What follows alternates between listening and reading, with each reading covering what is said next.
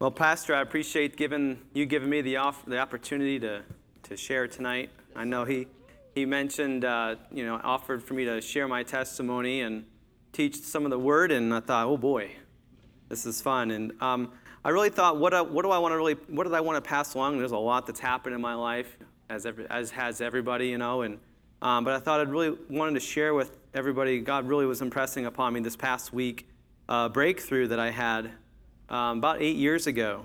And what happened was, this was just a really defining moment in my life. I grew up as a Christian in the church, very, focused on learning the Bible, learning the Word, learning to kind of live it.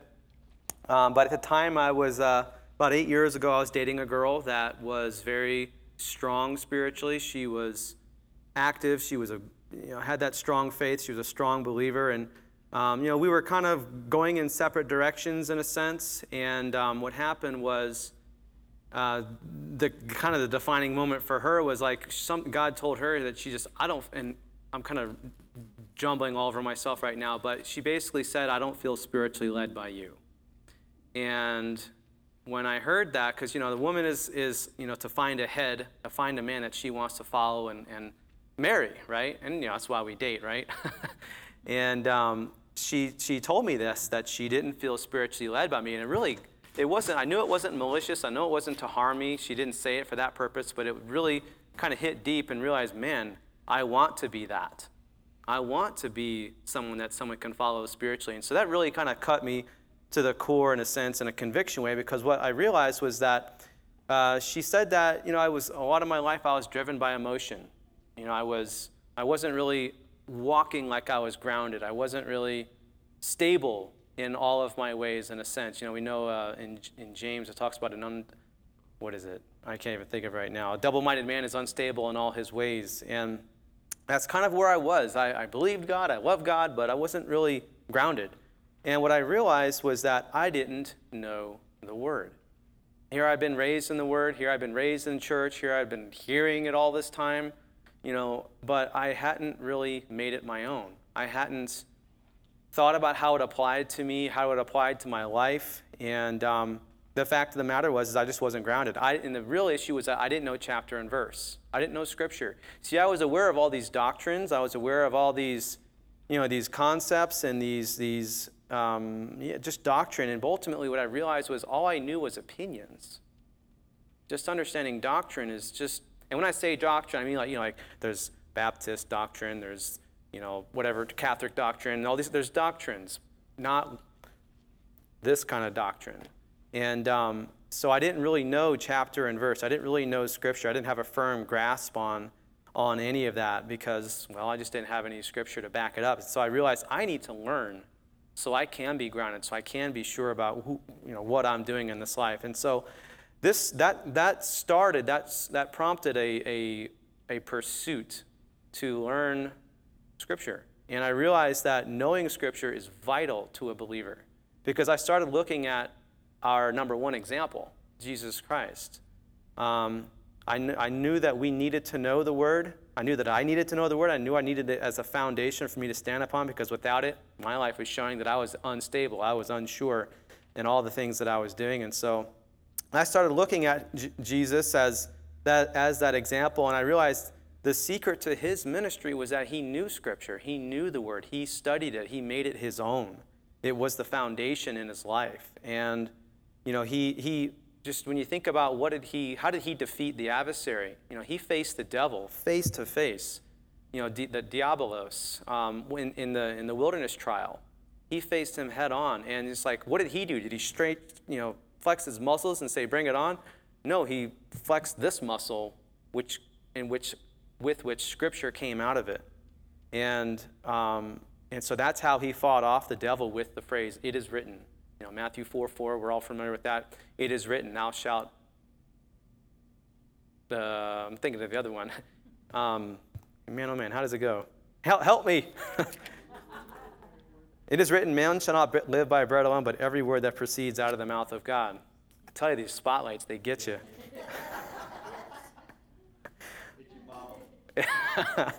That's right. And so it is written, that was his standard, that was his truth, and that's how he lived, and that's how I want to live. So, I know there's that thought that, he already knew the word when he was born. Well, the Hebrews 4:15 says that we have not an high priest which cannot be tempted or touched with the feelings of our infirmities. He's not a high priest that can't be touched with the feeling of our infirmities, but was in all points tempted like as we are, yet without sin, yet without error. He didn't make the wrong choice. He faced everything that we faced. He faced all the challenges that we faced, and that includes learning the word. That's a big part of our lives that we have to develop, whoever we are. And so Jesus had to learn the word. He had to apply it. And I haven't said it yet. I don't even know if it's up there, but the title of my sharing tonight is Pursue Your Growth. Jesus Christ pursued his growth, and that's what we want to do in our lives, is to pursue our growth. So for him, it wasn't, like I said, it wasn't automatic. He had to learn it. It was an easy street for him. He had to apply himself. Just like everybody else, he was a human being. And the word says he was a human being and that he had to learn and grow as we do. So let's turn to Luke chapter 2. If you guys want to turn there, you can. I'm gonna read out of the King James just because that's the old King James. That's what I'm familiar with. As you guys know, it's very similar to the New King James. But we're going to look at, what he did and what happened in his life. And we're going to look at start in verse 40, and it says, "And the child grew," this is Jesus, "the child grew and waxed strong in spirit and filled with wisdom and with the grace of God was upon him." And what's really neat is that word grew. Jesus grew and waxed strong. That word grew is the Greek word oxano. And oxano is used in God's word as in reference to, like plant growth, human growth, spiritual growth. And actually in the previous chapter, it talks about how John, literally the same phrase, John the Baptist grew and waxed strong. Same phrase, different person. So Jesus Christ had to grow, and that growth oxano means to increase and grow from the vitality inside. The vitality inside, kind of like a seed. Plants grow gradually, continually, cell after cell. And the biggest ticket to this word is that it's without compulsion. It can't be forced to grow. Jess did a teaching last week on gardening, how God's our gardener. We have the analogy of gardening is very apropos to our lives and the spiritual life and the walk. And Jess, can you force those plants to grow faster? Nope, she said that, right? You can't do it. You can't make a kid grow faster. You can't make yourself grow faster. By compelling it to grow faster, it's a process. It takes time. It takes intentionality. And so in this record, up to this point, Jesus was only 12 years old. It says that in the next couple of verses that he was only 12 years old. And this is the record where he and his family were going to Jerusalem for the feast of the Passover. And as we all know, his parents headed home, and he's stuck behind. And they thought he was coming with the caravan, right? But he wasn't with them. So they had to come back. And we're going to pick this up in verse 46. Where they went back and found him. And it says, "And it came to pass that after 3 days they found him in the temple, sitting in the midst of the doctors, both hearing them and asking them questions." This is Jesus Christ, hearing and then asking them questions among these doctors, these theologians. And all that heard him were astonished at his understanding and his answers. They were astonished. 12-year-old. In that culture, back in those times, in the Eastern culture, a youth of 12 years old was allowed, they were begun, I don't know if my English is off right here, they were being allowed at that age to begin asking questions of their teachers. And so here Jesus was listening and asking questions, and to those people that are watching, his knowledge and his acute perception were apparent. It astonished them. And let's go on and see that, so he had to learn the word, and as we saw, it was that oxano growth, it was that continual growth, and we know that comes from persistent application. Verse 52, it then says that Jesus increased in wisdom and stature and in favor with God and man. So that word increase is pretty amazing. It's a really neat word in the Greek. It's to drive forward. It's to drive forward steadily with incremental progress. With incremental progress, it's to advance. One bit after bit after bit. So it wasn't instant automatic. It was a process. So I think it's important for us to realize that Jesus had to apply himself just as much as we do to learn the word and to make it our own. And one little point I want to make about that is that if you skip forward just a couple pages to Luke chapter 4, I remember when I first heard this was just fascinating to me, seeing this record and what happened here. And I'll pick it up in verse 16. This is where he's basically towards the beginning of his ministry, and he's referencing back to how he was being prophesied. And this is a reference of Isaiah 61.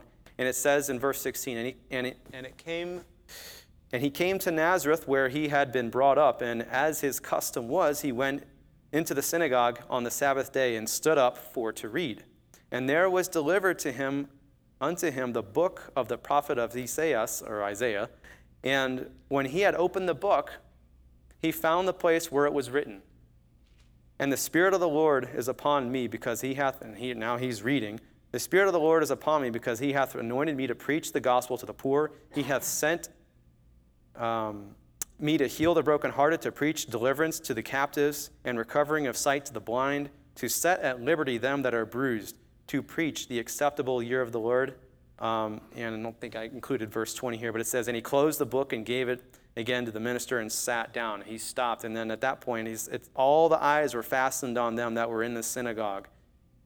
He got their attention. What was really neat about this, a couple of cool points, is that he closed the book where the last part was that he had to accomplish in his life. He closed it at the proper time. And first of all, I should probably say it wasn't a book. It was a scroll. They didn't have books like these back then, right? They didn't have books like this. They certainly didn't have the printing press back then. That came on a couple years later. But they didn't have books. What they had was scrolls. And the other interesting thing to note is, yes, their books were labeled. They didn't have chapter markings, and they didn't have verse divisions amongst these books. It was just a big long letter. Imagine saying, "Hey, give me that scroll. I'm going to read at it," because they stood up to read the word. They sat down to talk about it in that culture. So he stood up to read, and he had to find it in that spot, and he read it. If he wasn't familiar with the scrolls, how would he have found it? That wouldn't have happened. He knew the word like the back of his hand. He knew how to apply it in every situation. This is a really good example of how Jesus Christ knew the word. He knew the scrolls. He had it buried in his heart so that he could call upon it whenever he needed to. So let's turn over to another really neat verse that in 1 Timothy, if anybody's using old-fashioned books. We don't use scrolls today, but we're looking at using Bible books here. But we're going to look at some of God's will for us in regards to the word. 1 Timothy chapter 2, verse 4 says, who will have, this is talking about God, who will have all men to be saved? Praise the Lord. That's God's desire. He wants all men to be saved. I love coming to this verse when people say, it's kind of, it's not for everybody. What does that say? It says it's for everybody. God's will is for all men to be saved, and that's not all. And to come unto the knowledge of the truth. That's God's will. You want to know what the word knowledge is? It's the Greek word epigenosis. If you guys haven't figured out, I love the Greek. Greek is pretty amazing. There's so much depth to it. It's full discernment. It's complete and exact comprehension. It's correct and precise knowledge. Why? That's God's will for us. Why is it so important to God that we come unto a full discernment of his truth? It's because he wants us to understand. He doesn't want us to be floating through life, running around in the dark, not knowing what to do, not knowing what or why things are the way they are, or how to live. It's for our benefit. It's for our benefit. And just God wants us to understand. And he doesn't, like I said, he doesn't want us in the dark groping around aimlessly. He wants us to be equipped. And that leads on to one of my next favorite verses, and that is 2 Timothy 3:16. Most of you are probably very familiar with this. 2 Timothy 3:16. And it says, all Scripture is given by inspiration of God. Inspiration of God, that phrase is God-breathed. Literally, it is translated God-breathed, theopneustos. It is given by inspiration of God, and it's profitable for doctrine. Doctrine is right teaching. It's the standard. For reproof, it's for showing you when you're doing something wrong. That's what Scripture is for. It's also for reproof. It's also for correction. It's to show you how to get back. That's not a line. This is in line. Get back in line with God's standard and with His word and His will. For doctrine, for reproof, for correction, for instruction in righteousness. That's training. That's discipline. This is all these descriptions I'm giving are from the Greek here. It's amazing digging into the Greek. That's what Scripture is for those four benefits. And that's great. But next verse 17, it starts with a really important word called that. That is a small word, but it's a small word with big meaning. That indicates purpose. This is why God gave us the instruction that the man of God may be perfect, thoroughly furnished unto all good works. Perfect is to be complete. God wants us to be complete. He wants us to be equipped. And that word thoroughly furnished, notice that it's thoroughly, not thoroughly. Like, I can wash my hands thoroughly, but I can't wash them thoroughly. Can I wash my hands thoroughly? No, because I can't get in there. God wants us to be fully equipped from the inside out and from the outside in, if you want to put it that way too. But it's entire being fully equipped unto all good works. And we know that receiving the Spirit of Christ in our inside is a major part of that. But that's why God wants us to be fully equipped, and we do so through having Scripture for those four purposes. So I've heard people say, and maybe I've asked this question myself, but I've heard it said where it's like, well, why do I need to do all that? Is it necessary? Why do I need to learn all this Scripture? What's the point? Is this really necessary?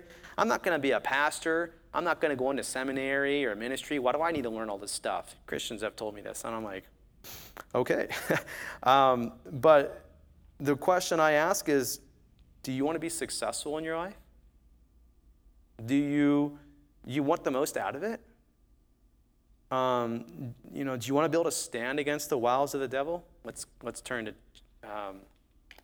Ephesians chapter 6. I got a good answer for this.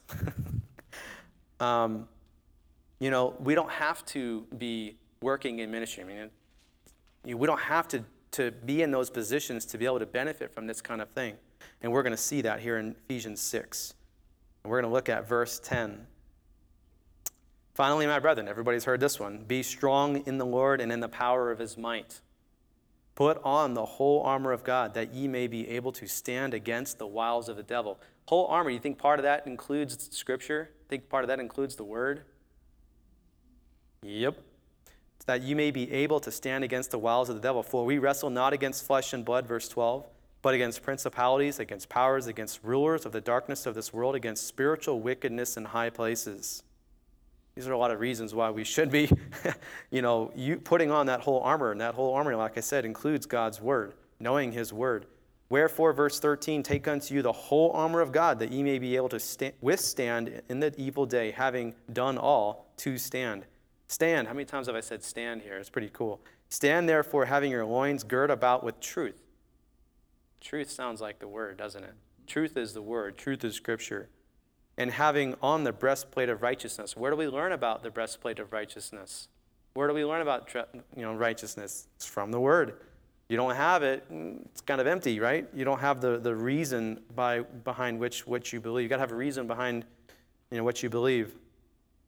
And in verse 15, and your feet shod with the preparation of the gospel of peace. Gospel of peace. You got to have something to talk about there, right? We got a lot of gospel to talk about, not just Jesus's, but also the Paul's gospel as well, the great mystery. Above all, taking the shield of faith. What's faith again? Faith comes by hearing Facebook, hearing TV, hearing YouTube. Well, if those things include the word, maybe then you could say, okay, yeah. But we grow in our faith by hearing the word. Again, we've got to have the word. Wherewith, continuing, it says, wherewith ye shall be able to quench all the fiery darts of the wicked, just like Jesus did. He had quite the fiery darts to, dodge and put up with. He did it. He was successful because he used the word. I want to follow his example. Take, verse 17, the helmet of salvation and the sword of the Spirit, which is the word of God. And the interesting thing about this word, most times it's logos. It's the written word. But this word is rhema, and it's spoken. It's the spoken word. And that's the sword of the Spirit is the spoken word. That's what we can take with an offensive on and offense, if you will. So in this question of how do I grow, and I knew that I needed to learn the word, so how was I going to do it? Let's turn to 2 Timothy. 2 Timothy chapter 2. And what I realized is that, in preparing this, and this we all know, this is maybe obvious, but the mind takes time, and the mind takes effort to learn and grow, and to retain things, especially when it's involving behavioral subjects. And when we want to change our behavior and do things more properly, it takes time and repetition for us to kind of get it, because, those brains, they can be sometimes hard to get through. But 2 Timothy 2:15 says, study to show thyself approved unto God, a workman that needeth not to be ashamed, rightly dividing the word of truth. We want to rightly divide. I want the rightly divided word. I don't want wrongly divided word. I don't want opinions. I don't want false. I don't want untrue. I don't want fake. I want what's real. I want to know what is true. I want to know what is pure and exact. And that's how we do that. How do we do that? By becoming workmen of the word. By making it our own, by learning how to write. We got to rightly divide by becoming a workman. And that word study is spidazo. And the word study is to expend a diligent effort with the brevity of time in mind. It's to expend effort. And, we are to be workmen. God calls us to be workmen of the word. And that involves making a diligent effort. And it's not just of our thought, but it's also of our will. And, when we do this, we won't be ashamed. We won't be ashamed of our work if we invest the time and energy to find that truth, that rightly divided truth. So what's it going to take to study? That's kind of a simple question, but it may be an obvious one. But it takes time. It takes commitment. It takes work, and it takes intentional effort to apply ourselves. And one of the conclusions that I came to from my story was that thinking about who Christ was, thinking about even Paul. Look at Paul. I mean, that guy knew the word. He just needed to learn how to apply it properly. And when Jesus came in his path, he figured that out, right? But what I realized was that I want to become a scholar of the word. I want to know the word so well that I can apply it and I can recall it. It can come to mind when I need it. And so I want to become a scholar of the word. I don't ever want to stop growing. And it's the question is like, are you ever going to get there? Are you ever going to get to that point of full maturity? I guess you can get to the level of full maturity, but you're never going to stop growing. You're never going to stop learning. You're always going to be improving. And one of the questions that I came to was like, why would somebody not want to drink from the fountain of life? Why would somebody not want to partake of the source, the resource that is life? God gave us life. He put us on this planet. He made everything, and he gave us the instructions for how to live. And it's like, man, you want to go to the instruction book. You buy a car, you buy a phone, you buy whatever, and you want to know how the thing works. You want to know how to take it apart. You want to know how to put it back together again, torque the bolts right and all that stuff. Check the tolerances. You go back to the manual. The engineers that put the thing together, they kind of know what they're talking about. I've rebuilt cars. I've rebuilt my engine, transmission, dirt bikes, been in and out, all of them, and they work great, by the way. My car has over 100, it's nearing 270,000 miles, and I don't burn a quart of oil, but maybe 4,000 miles. That's pretty good. But it's because someone took care of it, because they followed what the engineer said to do it. Well, the engineer gave us the instruction manual to life, and we have it right here. So why wouldn't somebody want to learn from it? If you study that word and let it make itself at home in your heart. We hear about abiding in Jesus and in God. We want to make that word at home in our hearts. And if you do that, man, I tell you what, you'll become great at every endeavor you pursue. I'm going to make that claim. You're going to become great at any endeavor you pursue if you make that word at home in your life and find that rightly divided word. Get what you desire, because not only will you be, have these tools, but God will be on your side helping you get it. You're going to have access to his power in your life. And these are the things that I'm saying this to you. I'm realizing these things myself in my own life. What do I study? What specifically do I study? Well, as I was asking that question, I thought of Jeremiah 15:16. Thy words were found, and I did eat them, and thy word was unto me the joy and rejoicing of mine heart. Jeremiah, when he found the word, he ate it. And what does it mean to eat it? It means to consume it. It means to digest, to assimilate. It was his nourishment. It was his energy. It was what he lived upon. He found it, and he just consumed it. Man, what do we have in life that when we find it, we get really excited about, and we just devour it? For me, it's motocross. Anything motocross, man, I am just excited about it. If I see it on TV, I watch how they ride. I study it. Daniel, I know what your subject is. There's things that we love, but we got to learn to love the word as well. And so one of the questions I want to ask is, what do we study, or how do we study? The question is, has anybody here heard an inspiring sermon on Sunday?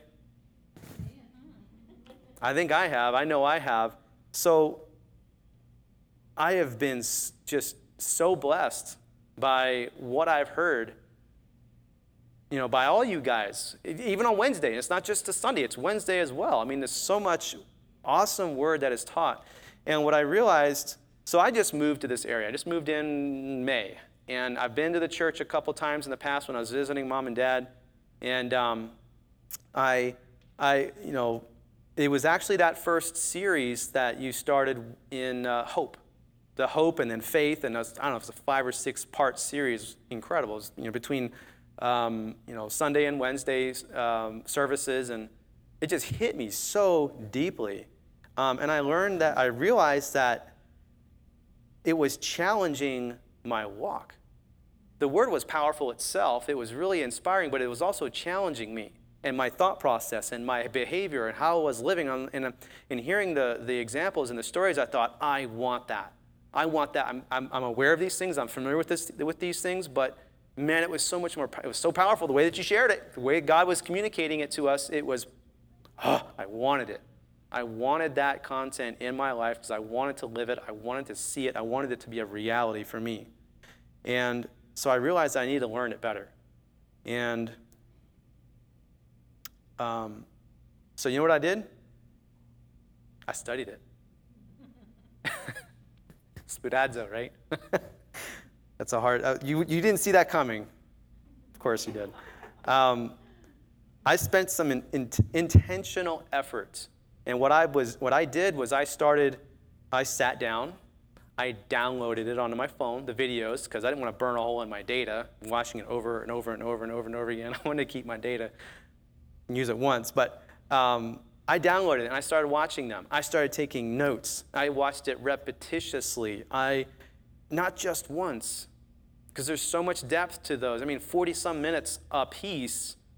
How much truth, how much convicting amazingness is in that? How many truths are in 1 minute of that conversation or that discussion? Man, it's a lot. I took notes. I journaled, because when we study the Word, when we dig into the Word, when we read it, God talks to us. God shows us things sometimes, like I shared the other day about, I had an issue, a clutch issue, has nothing to do with my rebuild, or it's just something that wore out, okay?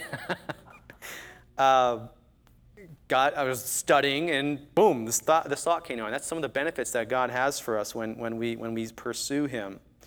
But anyway, so I spent time to learn it, and I did so to retain it. And one of the things that I learned in college was that this concept of the learning pyramid. Has anybody ever heard of the learning pyramid?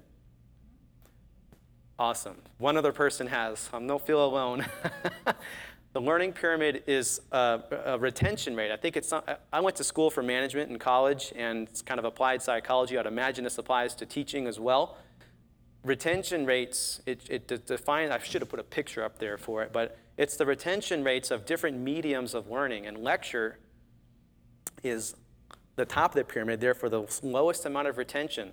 And unfortunately, that's one of the main ways that we have to use to get the word out there. But the cool thing is, thanks to it being available to review and listen to and study in the future, you can engage more and retain it better. So what I realize is that, our brains are, they take time and effort to get through. Our brains are kind of stubborn. You hear it like, man, that was so exciting. That was so amazing on Sunday. And then I realized Sunday afternoon, I was like, what was he talking about? I don't even remember because it doesn't stick as fast. So I'll speak for myself. So I learned that I had to really dig down and work it so that I could assimilate it and digest that truth and let it meld into my heart so that it could make its impression. And it takes time. And unfortunately, it may take longer for me than it may somebody else, but do what you got to do to make it happen. You got to learn it. We got to learn it. So the other question is, what should I study? Just start digging. Start seeking after it. You got the Bible. There's a lot of stuff in there. What I did was I started with the basics. I grew up with a ministry that had something called the foundational class. And I was like, that's a good place to start. So all these foundational subjects with Scripture, lots of Scripture based upon, establishing these points, these foundational lessons. So I started there. And I started digging, and I started applying it and making notes in my Bible and doing things so that I can understand it and remember it. And the cool thing is now it's in my Bible, I don't need to go dig through some study books to find it. It's all right here. I did what I needed to do. Not everybody needs to do that necessarily, making notes and dig into the Greek and the Hebrew and all that silliness, but I love it, so I'm an analytical person, but that's what I needed to do. And but whatever it is, find verses. If the verse really just resonates in your heart and just clicks, find a way to retain it, memorize it, work it, remember it. Because, you have to have something, our spirits have to have something to recall. God, Jesus said that he'll bring things into our remembrance. And if you got nothing in the library, you're not going to have anything to pull from. So that's another reason why we got to have Scripture in our minds so the Spirit can have something to tell us and remind us. That happened a lot during in the preparation of this teaching. Boom, Scripture here. Boom, where did that come from? Oh, I know, that's the Spirit pulling references from. I don't know what reference it pulled it from in my mind, but so that's some of the benefit as well. So if it's empty, it's not going to be able to recall anything. So, and one of the promises that we have in the Word is that as we draw nigh unto God, I think this is in, I should have looked it up, Peter or James, Peter. Draw nigh unto God, draw near unto God, and he'll draw near unto you. That's a promise, and it's a never-ending process. And the more and more we do it, the closer and closer we'll get with God, the more everything will make sense. And I'm saying this in my own personal experience. Things just work. And, we become men and women after God's own heart when we constantly pursue him. And that's something that I want to be God to say about me, a man after God's own heart. I love God. I love what he's done for us. I love what he's given us. His love is just unfathomable. It's incredible. And to know that he made this available to us is powerful. It's inspiring. And to know that, going off topic here, just go to it since I don't know, I haven't memorized it. I should. But 1 John 3:16 says, hereby perceive we the love of God, because he laid down his life for us, so ought we to lay down our lives for the brethren. We know that God called us not to be dead sacrifices, but living ones in Romans 12, 1 and 2. I think it's verse 1. We now have the privilege to give this life-giving amazingness, this love to other people. So if you don't know it, if I don't know it, how can I give it? I have to know it. So one of the practical things that I also practiced was setting aside time. For me, what has been very instrumental in my spiritual life has been quiet time, morning quiet time. I learned it from Rick Warren. He has a little section in his appendix of one of his Bible study methods in that book that he has about how to have a meaningful quiet time. And Wow, I tuned one of his first points in there, one of his main points in there was tune the instrument before the orchestra. I am a morning person. To me, my mind works and I'm clear and I'm focused. And not everybody's a morning person. I realize that. I saw a laugh in the crowd. But it's important to get our minds on track, and that's what I found was really instrumental for me, was to tune my mind, tune my heart, bring it back to the spiritual. Sometimes you got crazy, silly dreams, and I got to get focused, and I got to get back on what is important. And anyway, making a schedule, making time for it. If you want to learn it, if you want to have a successful life, we've got to make time for it. And I was homeschooled, so I kind of grew up with that whole teach yourself concept mentality, and it kind of, I guess you could say, it came easy to me, but I was taught it anyway. It didn't come easy to me, I was taught it. Thanks, Mom and Dad. But, anyway, morning quiet time, wind down time at night, for me, that's been really huge to just kind of calm down. Pray. And of course, all this includes prayer. I mean, when we're talking about studying the Word here, but it all applies to prayer and all those other things. But it's just, I found it to be really helpful to do that. And the point is just to schedule it into your life. And I just want to encourage people to realize that, it's not a pain and it's not a lot of work. It's for your benefit. It's for our benefit. It's for each person's benefit. And man, oh man, the growth that comes from it is so sweet. So, and one last point I wanted to make was that don't wait for a catastrophic event to wake you up. That's what I ended up doing. I shouldn't say that was, I guess, getting dumped in a sense was kind of catastrophic, but but it's okay because she wasn't the right girl for me, so that's fine. But we heard a testimony this weekend on Sunday of a gentleman who was battling. Well, he was Christian and he kind of got away from God, and then boom, he gets hit with this crazy stage. I think it was stage 4 cancer, and he had this event in life that really shook him. And praise God, he came to God for that. And most of you heard the story that, he was delivered. God delivered him. Many people, don't get in that position where they kind of get lazy. I speak for myself. I got lazy.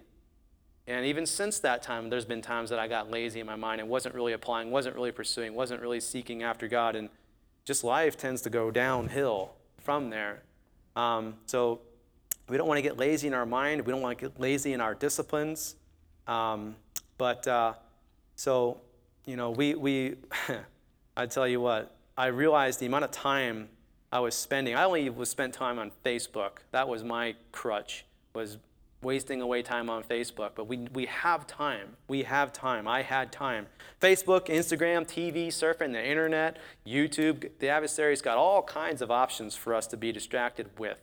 We got to be aware of what's happening and make sure we make time for this and for God and for learning. And man, so if that's something that you want, if growing in the Word and developing yourself and retaining the things that you've been learning, that you've been seeing, wherever the source is, make time for it. We've got to make time for it.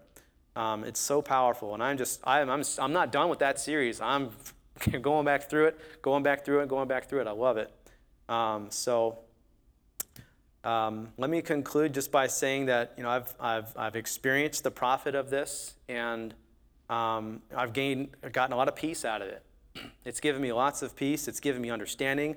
Literally, it's given me profit because I've gotten better at my business. I've been able to apply it. It's improved my walk with God, my relationship with God. It's gotten so much deeper. And I'll put a shout out there for one of my favorite resources is John Eldredge. I found it, I'm like, this is so amazing. So you know what I did? I put the book away and didn't look at it again. No, I shouldn't be lying, right? God says to put away lying. No, I studied it, I worked it, I loved it, and I learned a lot from it.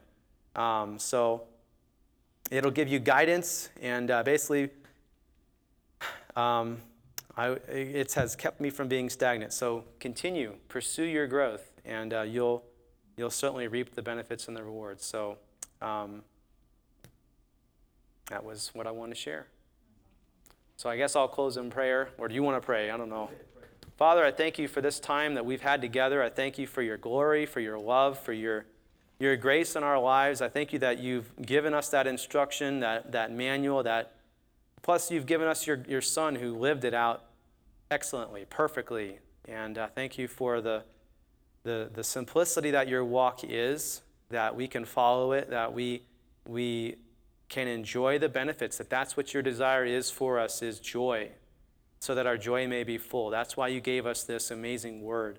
You gave us the instruction manual to this life. So thank you so much for your care for us, for your guidance in our lives, that we can follow you, that we can move forward and just keep walking greater and stronger for you, so that we can be our greatest and do the greatest for you, Dad. So we thank you for these, and we thank you for your son, and we lift it all in his name, Jesus Christ. Amen.